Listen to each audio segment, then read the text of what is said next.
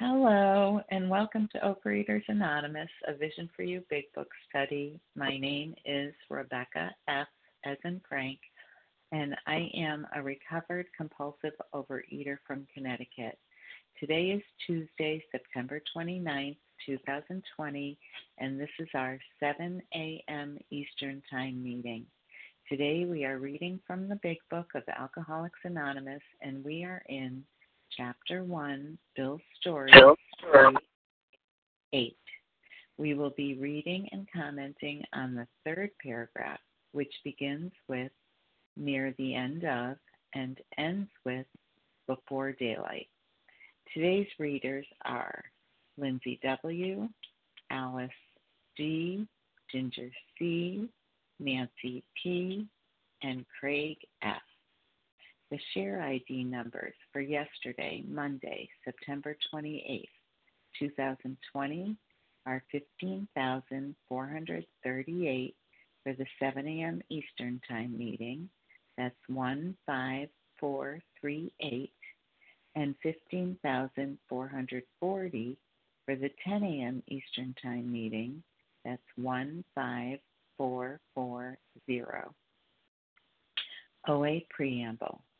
Overeaters Anonymous is a fellowship of individuals who, through shared experience, strength, and hope, are recovering from compulsive overeating. We welcome everyone who wants to stop eating compulsively. There are no dues or fees for members. We are self-supporting through our own contributions, neither soliciting nor accepting outside donations. OA is not affiliated with any public or private organization, political movement, ideology, or religious doctrine. We take no position on outside issues. Our primary purpose is to abstain from compulsive eating and compulsive food behaviors and to carry the message of recovery through the 12 steps of OA to those who still suffer. Our sole purpose, OA's fifth tradition states, each group has but one primary purpose, to carry its message to the compulsive overeater who still suffers. At a Vision for You Big Book study, our message is that people who suffer from compulsive overeating can recover through abstinence and the practice of the 12 steps and 12 traditions of Overeaters Anonymous. I will now ask Lindsay W. to read the OA 12 steps. Good morning. This is Lindsay W., a recovered compulsive overeater in Houston, Texas. The 12 steps of Overeaters Anonymous. 1. We had admitted we were powerless over food, that our lives had become unmanageable. 2. Came to believe that a power greater than ourselves could restore us to sanity. 3. Made a decision to turn our will and our lives over to the care of God as we understood Him. 4. Made a searching and fearless moral inventory of ourselves. 5. Admitted to God, to ourselves, and to another human being the exact nature of our wrongs. 6. We're entirely ready to have God remove all these defects of character. 7. Humbly asked Him to remove our shortcomings. 8. Made a list of all persons we had harmed and became willing to make amends to them all. 9. Made direct amends to such people wherever possible, except when to do so would injure them or others. 10. Continued to take personal inventory, and when we were wrong, promptly admitted it. 11.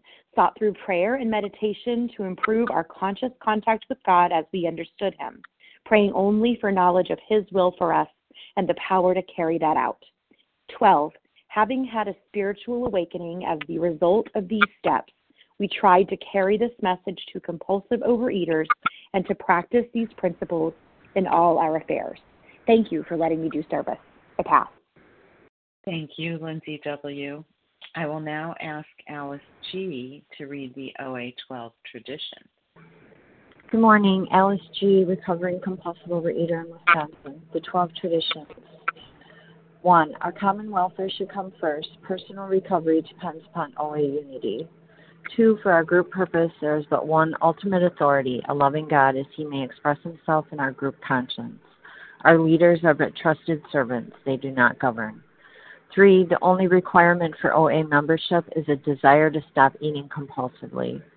4, each group should be autonomous except in matters affecting other groups or OA as a whole. 5, each group has but one primary purpose, to carry its message to the compulsive overeater who still suffers. 6, an OA group ought never endorse, finance, or lend the OA name to any related facility or outside enterprise, lest problems of money, property, and prestige divert us from our primary purpose. 7, every OA group ought to be fully self-supporting, declining outside contributions. 8, Overeaters Anonymous should remain forever non-professional, but our service centers may employ special workers. 9, OA as such ought never be organized, but we may create service boards or committees directly responsible to those they serve. 10, Overeaters Anonymous has no opinion on outside issues, hence the OA name ought never be drawn into public controversy. 11, our public relations policy is based on attraction rather than promotion. We need always maintain personal anonymity at the level of press, radio, films, television, and other public media of communication.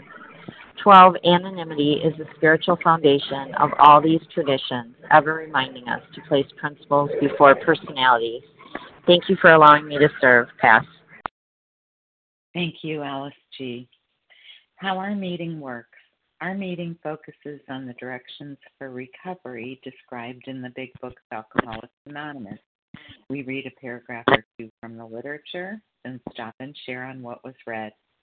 Anyone can share, but we ask that you keep your sharing to the topic and literature we are discussing, and that you keep your share to approximately 3 minutes.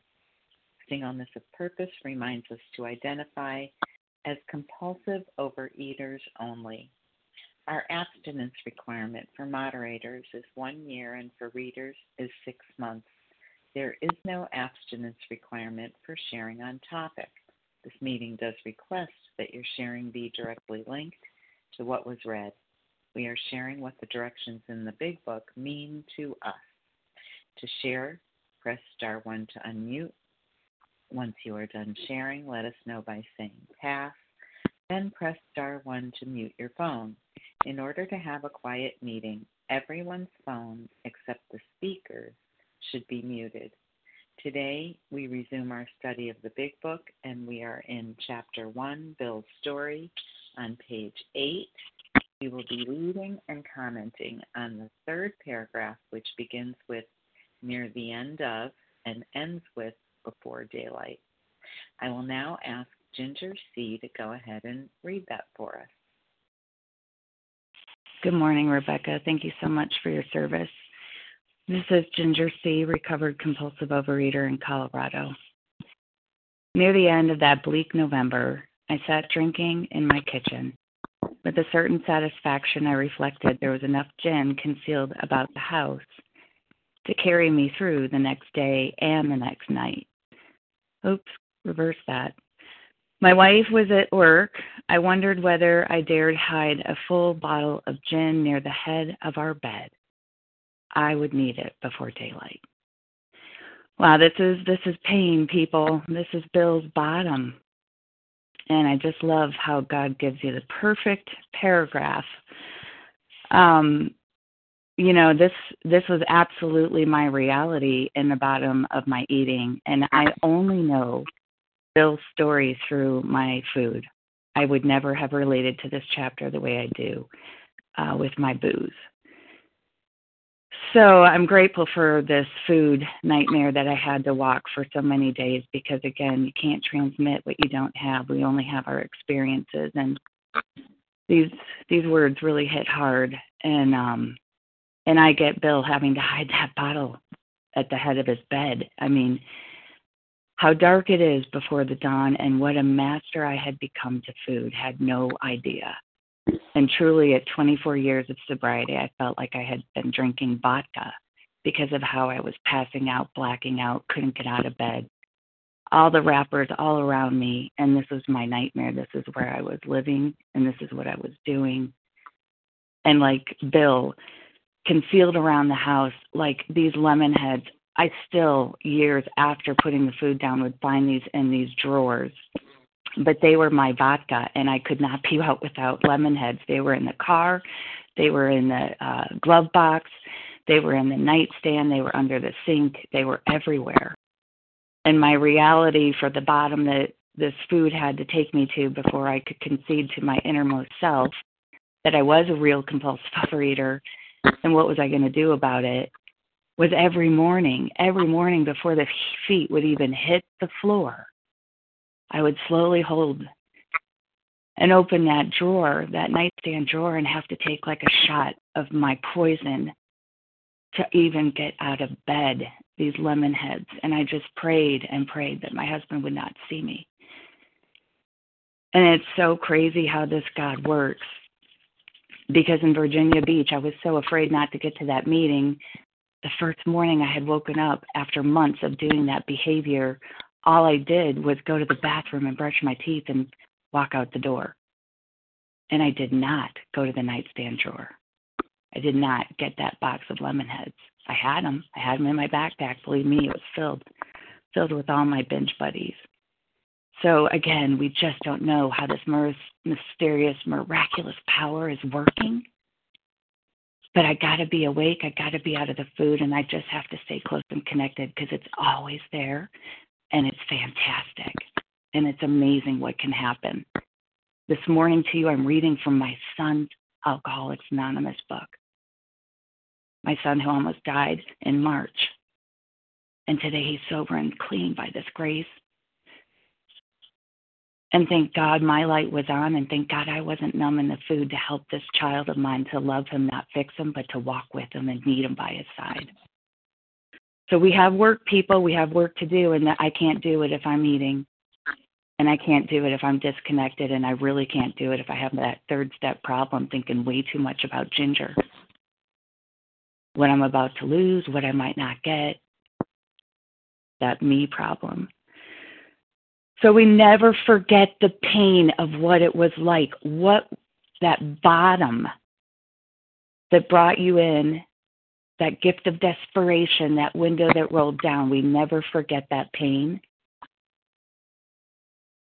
and that incomprehensible demoralization. And believe it or not, there's a bottom below the bottom you know. And with that, I pass. Thank you so much, Ginger C., for reading and getting us started with your share. Now, although we value your experience, we ask that you limit your sharing to every third day in order that others might share their experience too. So, if you would like to share on the third paragraph on page 8 in the Big Book, please press star 1 to unmute and state your first name and last initial. Lauren A.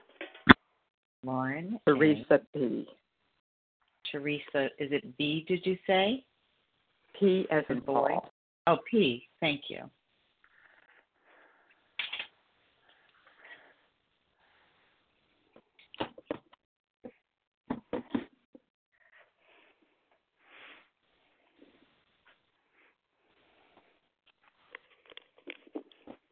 You don't want me to start calling on you, do you?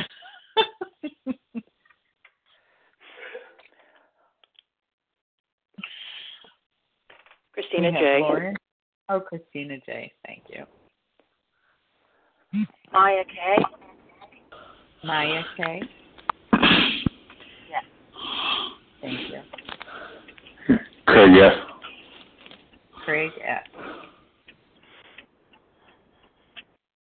Okay, why don't we go with the 5 of you? Lauren A., Teresa P., Christina J., Maya K., and Craig F. Unless someone else was just about to give their name, we could add it in. Anita L.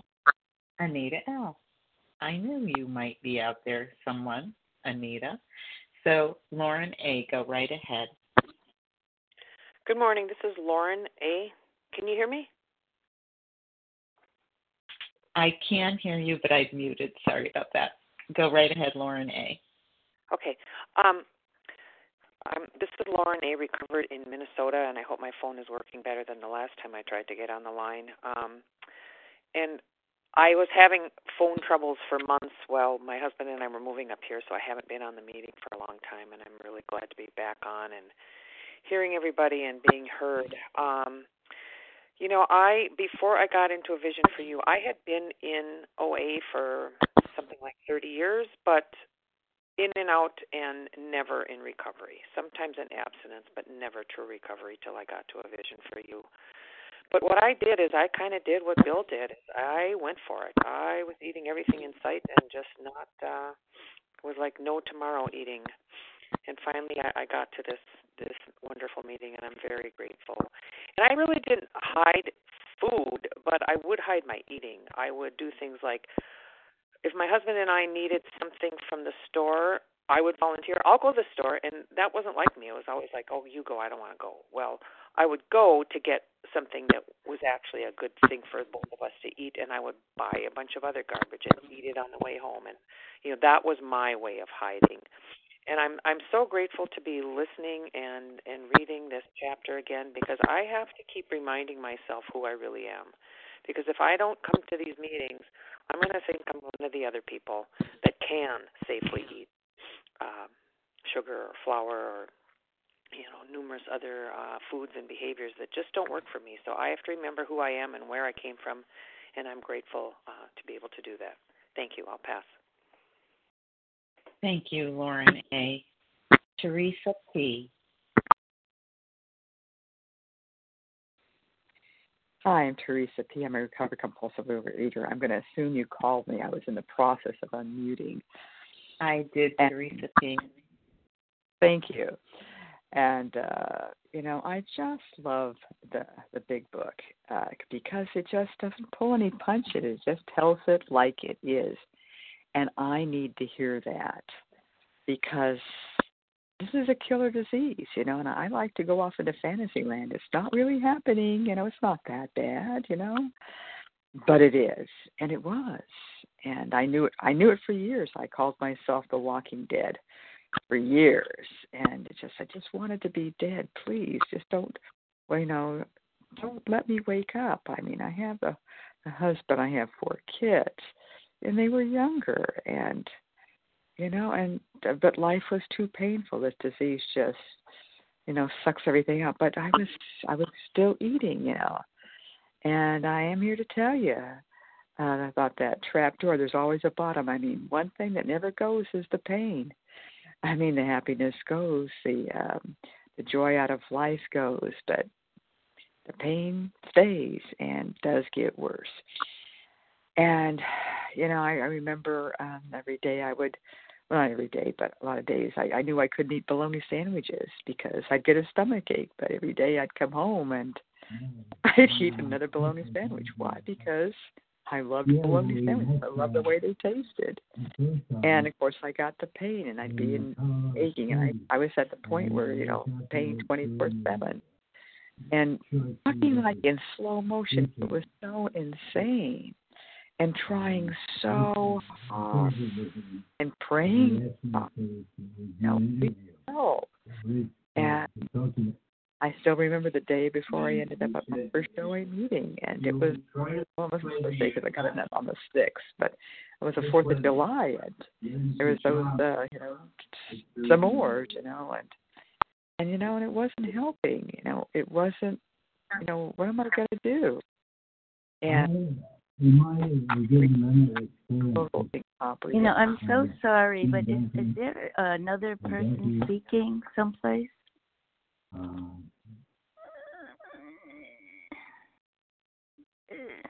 It's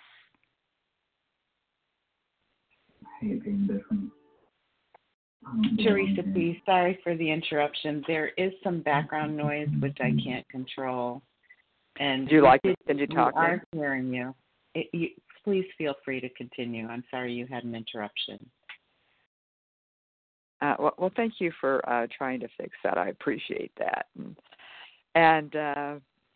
But this bottom, and I was there. Like I said, it always gets lower. It always gets worse. But the good news is that recovery always gets better. What I get to do is just It's just amazing. I just get to keep coming back. And, I get to realize that no matter what is happening, God is always in charge. He always has my back. He always wants everything good for me. And what I get to do is just to, keep working the program, because that is my path to God. I've done religion for years. It's wonderful. I still love my religion. But my path to God is through the 12 steps, and especially through this Vision for You, because it takes me back to the original source, the big book, which gives me the answer. And all I need to do is, one more time, I love what Charles says, is every night at midnight I turn back into a pumpkin, and it's so true. And, every day I just get to do another meeting, do my prayer and meditation, do my 10, 11, 12, and, hop on the recovery train. So thank you for letting me share, and I pass. Thank you, Teresa P. And I'm sorry you had some interference, but it seems as though it has been cleared up. In time for Christina J. Good morning. Thank you for your service. My husband was at work. He worked in the afternoons, and that was my time. But it really wasn't my only time. I would go to meetings and go after the meetings and get food. There was just no time. And my fear while I was in the binge was I could never get enough, and I was afraid I wouldn't have enough to keep going. So I would buy huge amounts of food, like many of us probably have, and just I'd make sure I'd have every kind of flavor, every kind of chip, every kind of ice cream, every kind of cookie, every kind of candy, and just, have a basket full. And then I would go to it on the way home and then at home, and then I'd get sick of myself. The reality of the binge would hit.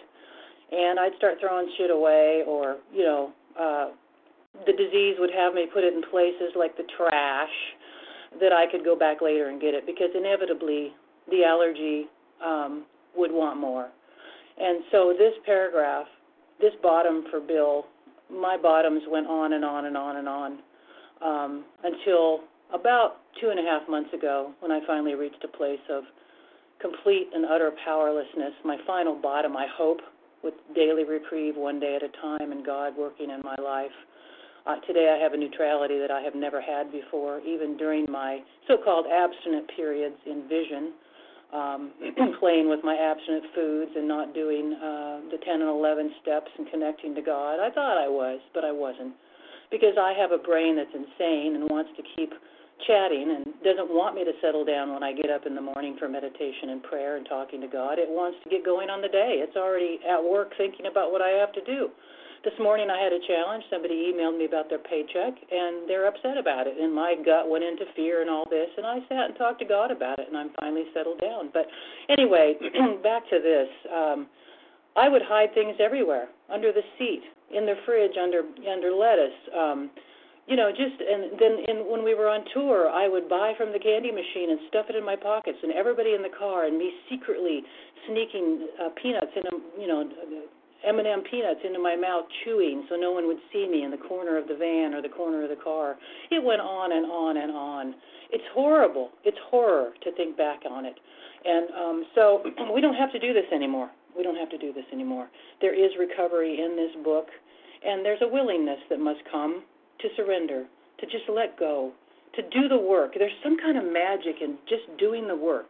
It seems silly. Oh, I just make calls, read the book, put your food down, work a food plan, do all the things, and it just happens. I don't know how to explain it, except we're replacing one horrible, horrible habit that never fulfills our hearts and souls with another new set of habits, a program for life that works, and jump on this train and get going, because it will work. And just do it. That's it. It works if you work it. Love you all. Oh, thanks, Christina J. Maya K.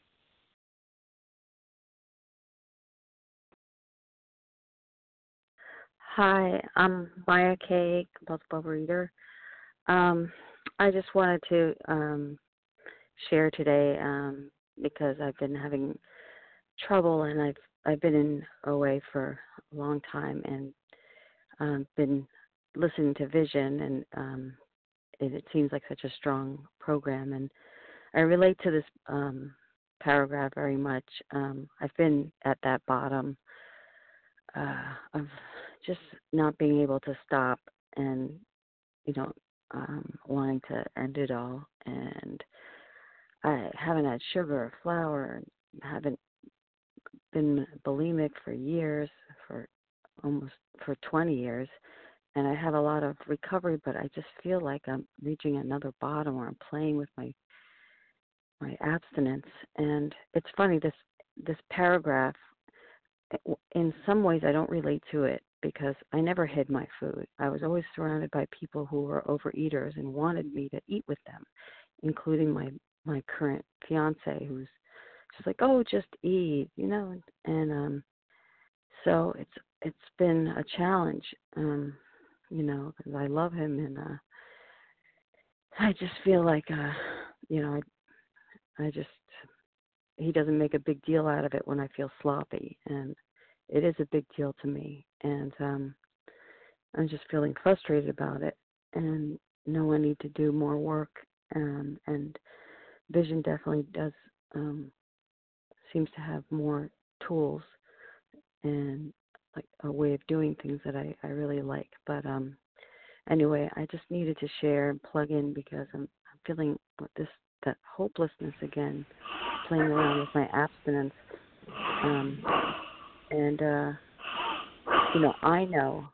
I know what I'm doing and what I'm not doing, and I know, when I'm messing around and pushing my limits and being sloppy and feeling gross, like feel in my body, and and just looking in the mirror and seeing something, I don't know if it's there or not, just distorted everything, and whatever. So that's where I'm at, and just not wanting to do the work. So I'm just praying for the willingness to work this program in the way God wants me to, because I just don't feel like I don't feel recovered. I don't feel like I'm working my recovery, and even though I call my sponsor every day, and just something's off. And I know that hopelessness, and I don't want to be there anymore. So I guess that's all I wanted to share. But this just the way things are right now, it's just I guess it's just the fear. There's that fear that I just want removed. So thanks for letting me share. Thank you, Maya K. Craig F.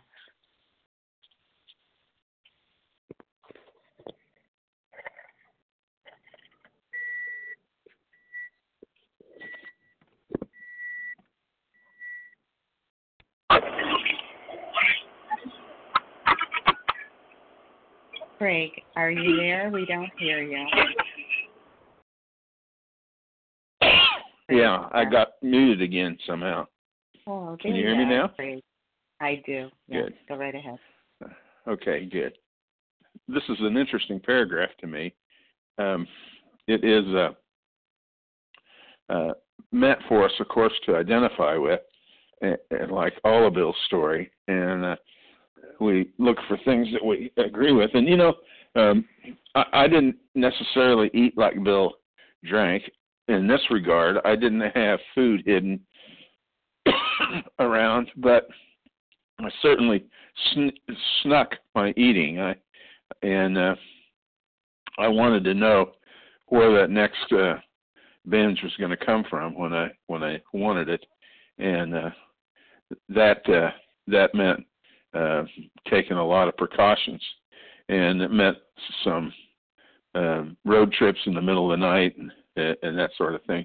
I was remembering a story I read about war orphans in London, most of them had gone after World War II. They'd gone through deprivation during the war, had not had enough to eat if at all, and they're pretty traumatic, and they wouldn't go to sleep at night. They couldn't go to sleep, and they were always worried about their next meal, and the people that were taking care of them found that if they gave these kids a slice of bread and put it on their nightstand at night so they knew that there would be something to eat when they woke up, that they could go to sleep, that they could let go of it and go to sleep. And you know, what that talks to me about is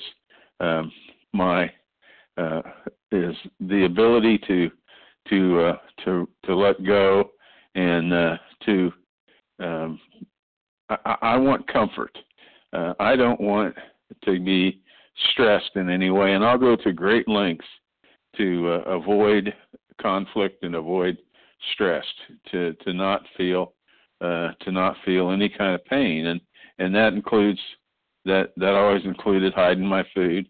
When I got in here, I wanted a softer, easier way. I wanted an abstinence that didn't stress me. You know, I thought that if I had this God-given abstinence, that it wouldn't require any effort on my part, which isn't true. You know, I wanted my inventory and my restitution to be painless, to be effortless. I wanted God to be in the middle of it to the extent that it didn't hurt, you know. And I wanted that spiritual way of life not to require sacrifice on my part. And none of that was true. You know, the more time I spent trying to avoid the strain and the pain, the less recovered I became. And you know, but when I accept the fact that this way of life is going to require effort on my part, and it's going to require being uncomfortable, the more I go into action, regardless of the discomfort, the more recovered I become. And so that's what I see in this paragraph. And with that, I'll pass. Thank you. Thank you, Craig F. Anita L., and then we'll take more names. Did you call me, Rebecca? It's Anita. I did. Anita, well, as long as you're giving me a chance to chime in, before you share, why don't I let the people who got on late know what was read? And that was the third paragraph on page 8 in the big book, near the end of Through Before Daylight. Thanks, Anita. Go right ahead. Okay, thank you. Good morning, everybody. My name's Anita L. from outside of Philadelphia. When there was a long silence there, I felt like I needed to take action and put my name in, because I had just read from another 12-step program in the meditation book that I need to give service and share my recovery. So I'm taking a risk by calling in and sharing with you. I can so relate to like every single sentence in this paragraph. I can relate to the whole book. I'll stick to this paragraph though. With a certain satisfaction, I reflected there was enough food concealed around and hidden, mainly in my bedroom. So right there, a certain satisfaction. I mean, I had comfort knowing that either that day or maybe even the day before, I bought enough food to my stash that it was hidden in different places just in case, which I'm sure never happened, my husband would find it. I knew that I would have my fix, and that's what it was, and mostly sugar products, so that I could get that ultimate high, because I would need it. I would need it, because my disease is so progressive. And my husband used to fall asleep really early when he worked. He's now retired. but he would go to sleep very early. And so I had the freedom to go in my bedroom and just eat to my heart's content. And then here I wondered whether I dare hide a full bottle of gin near the head of my bed. I would need it before daylight. So there it is, needing it, because I didn't have a choice anymore. I was powerless. I was a prisoner. Food was my master. Food was my master, and I didn't know how to get out. I did know. I knew surrender. I knew I needed to ask my higher power in all my desperation to please help me this time. Just please help me. And my higher power trusts and has enough faith in me that my higher power loved me enough to take me out of that relapse and brought me to a place beyond my wildest dreams. Thank you, and I pass. Thank you, Anita L. Well, it's time to take more names, and I have room for 6 people. Kelly G. L. Wait. Pam After F. Kelly G, someone with an L. Who was with the Laura L?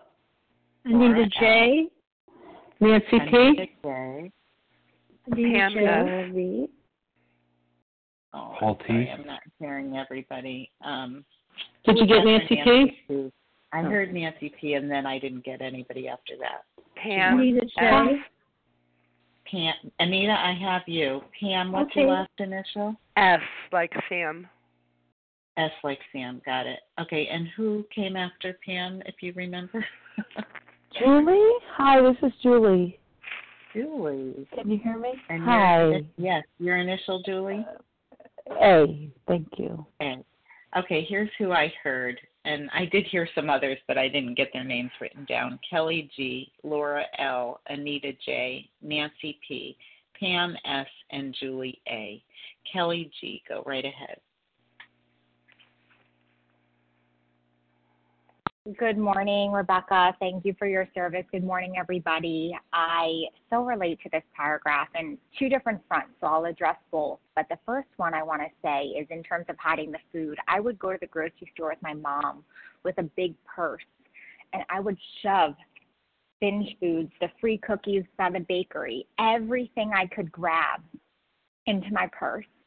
And I would look to see where the cameras were in the grocery store and pray to God that nobody's watching me in that aisle. And I remember checking out with my mom at the register and just so paranoid that the manager was going to be like, "Excuse me, ma'am, can you open that purse of yours?" And it never happened. Later on, I went back and made amends. But, when I would get home, my mom would be making dinner, and I would shove all the food from my purse in my night table drawer, in my bathroom drawers. I knew on the bottom cabinet in the kitchen she had some desserts. I knew in the pantry where they were. I knew in the freezer where they were. I had it down like clockwork. In college, in my lecture hall, it was hundreds of people in this lecture, and I remember I had crinkly bags in my purse that I would reach into. And I remember chewing. And I remember my professor announcing, saying in front of everyone, "Excuse me, Kelly, would you mind not eating in class?" And I was absolutely mortified. So what did I do? I left. I bought more food. I had backstock on backstock on backstock. I still do that today, with abstinent. I want to make sure I have what I need. There is this comfort that I feel with knowing that I have what I need. But it was miserable. When people go to hotel rooms or hotels, they say, "Okay, I just want to make sure where the emergency exit are. I want to know where the vending machine is. Show me where the vending machine is, because in the middle of the night, if I need to eat, I need to know that I can get food immediately." Where's the nearest gas station? It's normal people say, "How far is the beach from this hotel?" Or "Where's the pool? Where's the fitness center?" No, where's the vending machine? later on to recovery, other things crop up, right? So we peel the onion back and I realize, okay, if I can't eat, I'm going to chew gum. So I chewed about 13 packs of gum a day, and that's where also the hiding came in. I hid gum in my car, in my drawer, in my pencil case, in my pocketbook, in my bed, in my pillowcase. I would wake up with ruined sheets because the gum was stuck to them. My pocketbooks, beautiful purses ruined, gum all the way melted in the car. In my car, the rug. I mean, it was mortifying, and I had gum everywhere. I would go to Walgreens if I had 2 packs left and it was approaching maybe 5 o'clock, go to Walgreens, spend $20. So it sucks to be a prisoner of this disease and getting my crutches. Thanks for letting me share. Thank you for sharing, Kelly G. Laura L. Oh, yes, can you hear me? Yes, good morning, Laura. Good morning. My name's Laura L., and I'm a compulsive overeater from Pennsylvania. Thank you, everyone, for sharing on this topic. I can definitely relate to the part in the Big Book where Bill is talking, where he uses the word bleak, and he's at the end of his rope here. I know for myself, hitting that turning point where eating is awful and not eating is awful, and that's what this reminds me of in this story.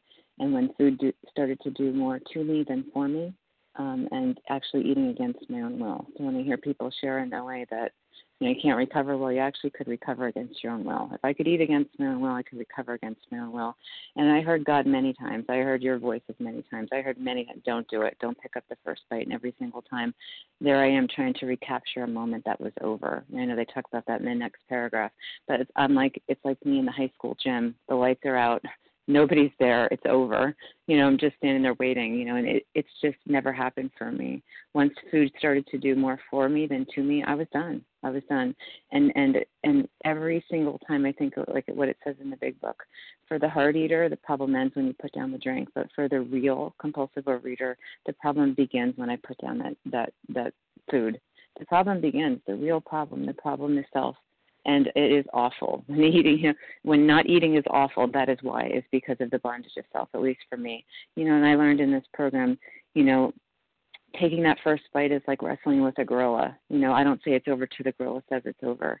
But I think I'm going to say when it's over. I think I'm going to say it's over in 2 days. I'm going to stop in 2 days, 3 days, a week. And then 4 years later, I'm in a relapse that I can't get out of, and I'm back in, the psychiatric ward. Because I have those strange mental blank spots, and that delusion that someday I'm going to get, I drank when I didn't, I would swear it off. I was not going to eat again, and I would, and I didn't know why I did. I didn't want to do it, and I didn't even know how I got there. But there were so many times that happened to me. And OA asks us to give up 2 things that we love the most. Number 1 is the food, and number 2 is the self-will. And that for me has been the hardest thing. And I have to be real clear, food has drove me in here. But it is self that has defeated me, and that is what the Big Book teaches us. That's what it tells me. It says that OA meetings will not treat food addiction. They're great. They help. They're where we go talk about the solution. But the 12 steps of OA will treat my food addiction, and that is what has worked for me. And the last thing I'll say is, I heard that a man talk about that this is the 12 steps are a war of attrition. It's a series of small battles that you use to defeat the opponent. Back in the war days, you slowly try to wear down your opponent and shoot grenades and bows and arrows and all that. But the 12 steps is a series of small battles that we use to try to defeat the opponent, and the opponent is self. And that's what it is. 12 steps aren't some flowery thing up on a wall. There's something, it's a spiritual battle. Either you're going to do the battles or not, or I'm going to eat again. And thank God for this program that I have people to tell me about myself and to tell me, what are you going to do? You're going to play volleyball? I'm going to pass the ball to you. You're going to play or not? Because a lot of people like to talk about playing volleyball. A lot of people like to say how great it is to watch you play volleyball, but they never play the game. So I'm so grateful that you guys have all asked me to play the darn game and stop talking about it. And willingness is not pretty. It is not a delightful thing. Willingness is the ability to do something I absolutely hate doing, but doing it anyway, like weighing and measuring and calling in my food and sponsoring people and doing all that stuff. And you guys have taught me that I can do that. I can go against myself, just like I ate against my own will. I ate when I did not want to, when I had no choice, when the food chose me and I could not stop. I can recover against my own will. So thank you very much. Thank you, Laura L. Anita J. Thank you. Thank you very much, and all of you who have shared, and all of the service. I'm Anita J. recovered out in Massachusetts. This paragraph, I've been in for decades, and this paragraph I often pondered through the years, but I never totally realized. Those are the days when I used to try to identify out, not in. And I never had stuff all over the house. I only had short-term hiding, gently on top of the garbage, or in some, like the towel drawer. It's very short-term. But the reason, here's the reason. The reason I didn't have anything hidden through the house is the person I had to keep it hidden from was Anita. If I knew something were at the foot of my bed or the top of my bed or over there or here, I couldn't live. I was obsessed. I knew every nook and cranny. How am I going to hide it from me? That was the thing. And, I live in an area where I had easy access. I could hop in the car. Those were the days when I gave up my car this year. Thank God I recovered. And anyway, the point is, I was my own worst enemy. I was the one I had to keep things hidden from. And I couldn't, there was only one way, and that wasn't through hiding this or hiding that. It's that I had to walk through it all. And the 12 steps was the only way. I couldn't walk this alone. It was so scary. And funny how dark it is before the dawn, because as it said, it's coming up, and it's just a wonderful way to live. And I don't have to hide things from myself anymore. Nothing to be afraid of. And I don't need to be afraid. That's the other thing, is that this place, because of COVID, I have to order my food. And for some days, I have to have it delivered. And I remember one day when, instead of a salad, I got some kind of a creamy cake. And in fact, I got 2 servings of it. Do you think I could have dealt with this? There's just no way. This is now like cardboard. Thank you, God. As long as I keep spiritually fit, as we know, further on. But there's a gift here. There's a gift. But with closed hands, I can't receive it. I have to surrender, arms out to receive the gift, not some bloody old cake. With that, I pass. Thank you, Anita J. Nancy P. Hi, Nancy P. calling from West Newton, Massachusetts. I'm just going to start my timer here. I wasn't a big hider in the house growing up because it wasn't my house. And by the time it was my house, it was my house. So I didn't have to hide. But when my kids were growing up, they're now 18 and 20, I baked 3 times a week and was proud of it, and always, I used to say, I believe in cookies for lunch, I believe in, dessert, I want my kids to have that, because I make them small and I cut my cake thin and, I cut it thin, slivering it to death myself. And, so that's sort of the background. And, in the end, when I was in such pain, I used to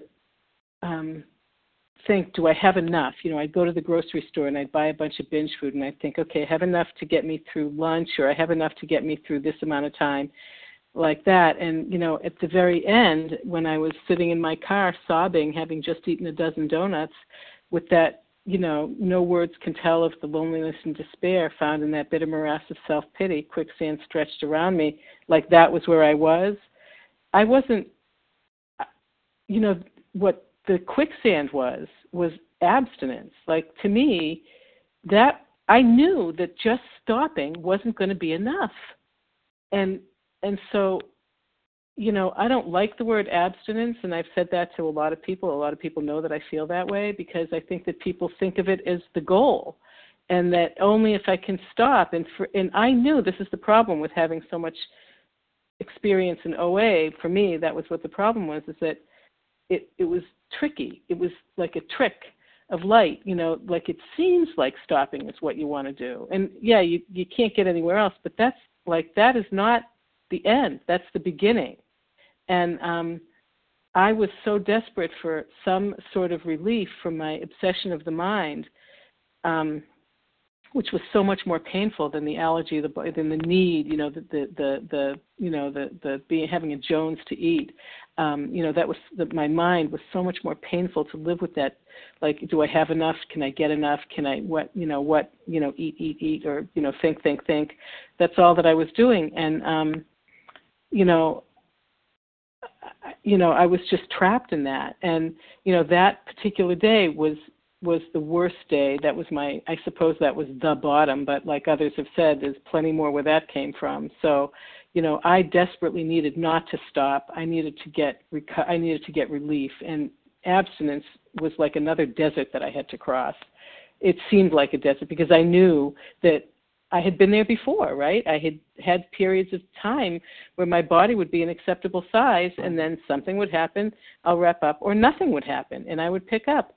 But when I surrendered, big surprise there, when I surrendered, then I got better. And so surrender. Nothing new from me. Okay, I'll pass with that. Thank you, Nancy P. Pam S., you're next. And Pam S. and Julie A., I'm going to have you each take 2.5 minutes instead of 3 so we can finish up. Pam S., go right ahead. Hi, thank you for your service. This is Pam S., first time ever sharing. I am so grateful for this big book and for A Vision for You. It really touches my heart, got me abstinent. I'm a recovered compulsive overeater. I can so relate and especially identify with Bill in this paragraph. I talked about he had enough gin concealed around the house to carry him through that night, and the next day I had my food to take me through. I sleep in a lift chair, and next to my lift chair I have this crate with all kinds of books, and I would always have my food there. My carbs, my sugar, my flour, my wheat, whatever I needed, I would have that there at night. I would talk about the progression of the disease. I would eat it so I could pass out, so I could sleep. And that's what I would do every night. It's like I couldn't sleep if I didn't have that stuff. And I can't tell you how many times I woke up with food still in my mouth, crackers still in my mouth, peanuts, whatever it was, still in my mouth. I could have choked to death. I would hide it behind my box that I had next to my chair, and I used to get so mad because a lot of times my husband would find it the next day and then take it back out into the kitchen, the bag or the box or whatever it was. So the progression of the disease, I lived in this disease a long time, came in years ago, left program, relapsed, stayed out, came back in, back and forth. I'm not going anywhere today, one day at a time. I'm staying here. I'm so grateful for A Vision for You. I'm so grateful for Bill W. and Bob and Abby and for everybody that came before me. I'm so grateful. The people that are here now and the people that will come after. This is a disease of, I was so hopeless until I came back again to OA, and my sponsor took me back. And I'm so grateful, my original sponsor from 27 years ago. So I can so identify with everything he says here, and especially about, do I dare hide it by the head of my bed? That's where I had it. That's where I had it, behind my box. So I'm really grateful, and this shows the progression of the disease, and there's so much hope in OA. It's given me my life back, Thank you so much. I pass. Thank you, Pam S. Where are you from, Pam S., if you're still unmuted? Maybe not. Okay, Julie A. Hi, can you hear me? Yes, good morning, Julie. Hi, good morning. Very grateful to be here this morning. Very grateful for a vision for you. You know, the bottom could always get lower, and that's so true. I have been compulsive eater my whole life, and only the last 11 years, not only, the last 11 years have I been in and out of OA, struggling, just, you know, really the first several years was truly coming to the belief and acceptance that I do have this disease. It's not that I just enjoy eating, that I'm Italian, that I grew up with good food and all that stuff. But it truly is a spiritual sickness.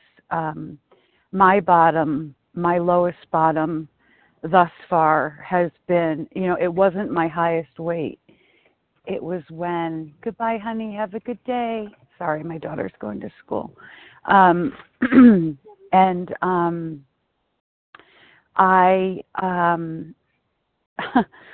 The food just was not doing anything for me anymore, except making me sicker, more depressed, more isolated, and not necessarily suicidal, but not wanting to live.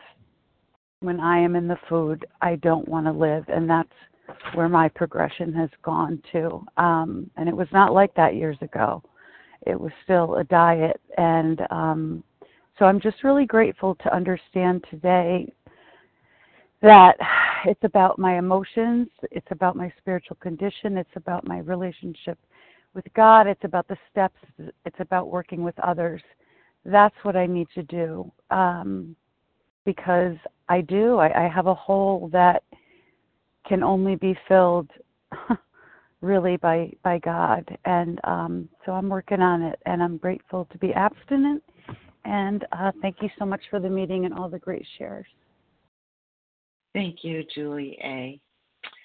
Thank you, everyone, for your participation in this meeting and for the opportunity to be of service. The share ID number for this meeting, Tuesday, September 29th, 2020, 7 a.m. Eastern Time, is 15,447. That's 15447. Please join us for a second unrecorded hour of study immediately following closing. We will now close with the reading from the Big Book on page 164, followed by the Serenity Prayer. Will Nancy P. please read A Vision for You? Our book is meant to be suggestive only to the end of the page. Sure. Nancy P. calling from West Newton, Massachusetts, recovered. Our book is meant to be suggestive only. We realize we know only a little. God will constantly disclose more to you and to us. Ask him in your morning meditation what you can do each day for the man who is still sick. The answers will come if your own house is in order. But obviously, you cannot transmit something you haven't got. See to it that your relationship with him is right, and great events will come to pass for you and countless others. This is the great fact for us. Abandon yourself to God as you understand God. Admit your faults to him and to your fellows. Clear away the wreckage of your past. Give freely of what you find and join us. We shall be with you in the fellowship of the Spirit, and you will surely meet some of us as you trudge the road of happy destiny. May God bless you and keep you until then.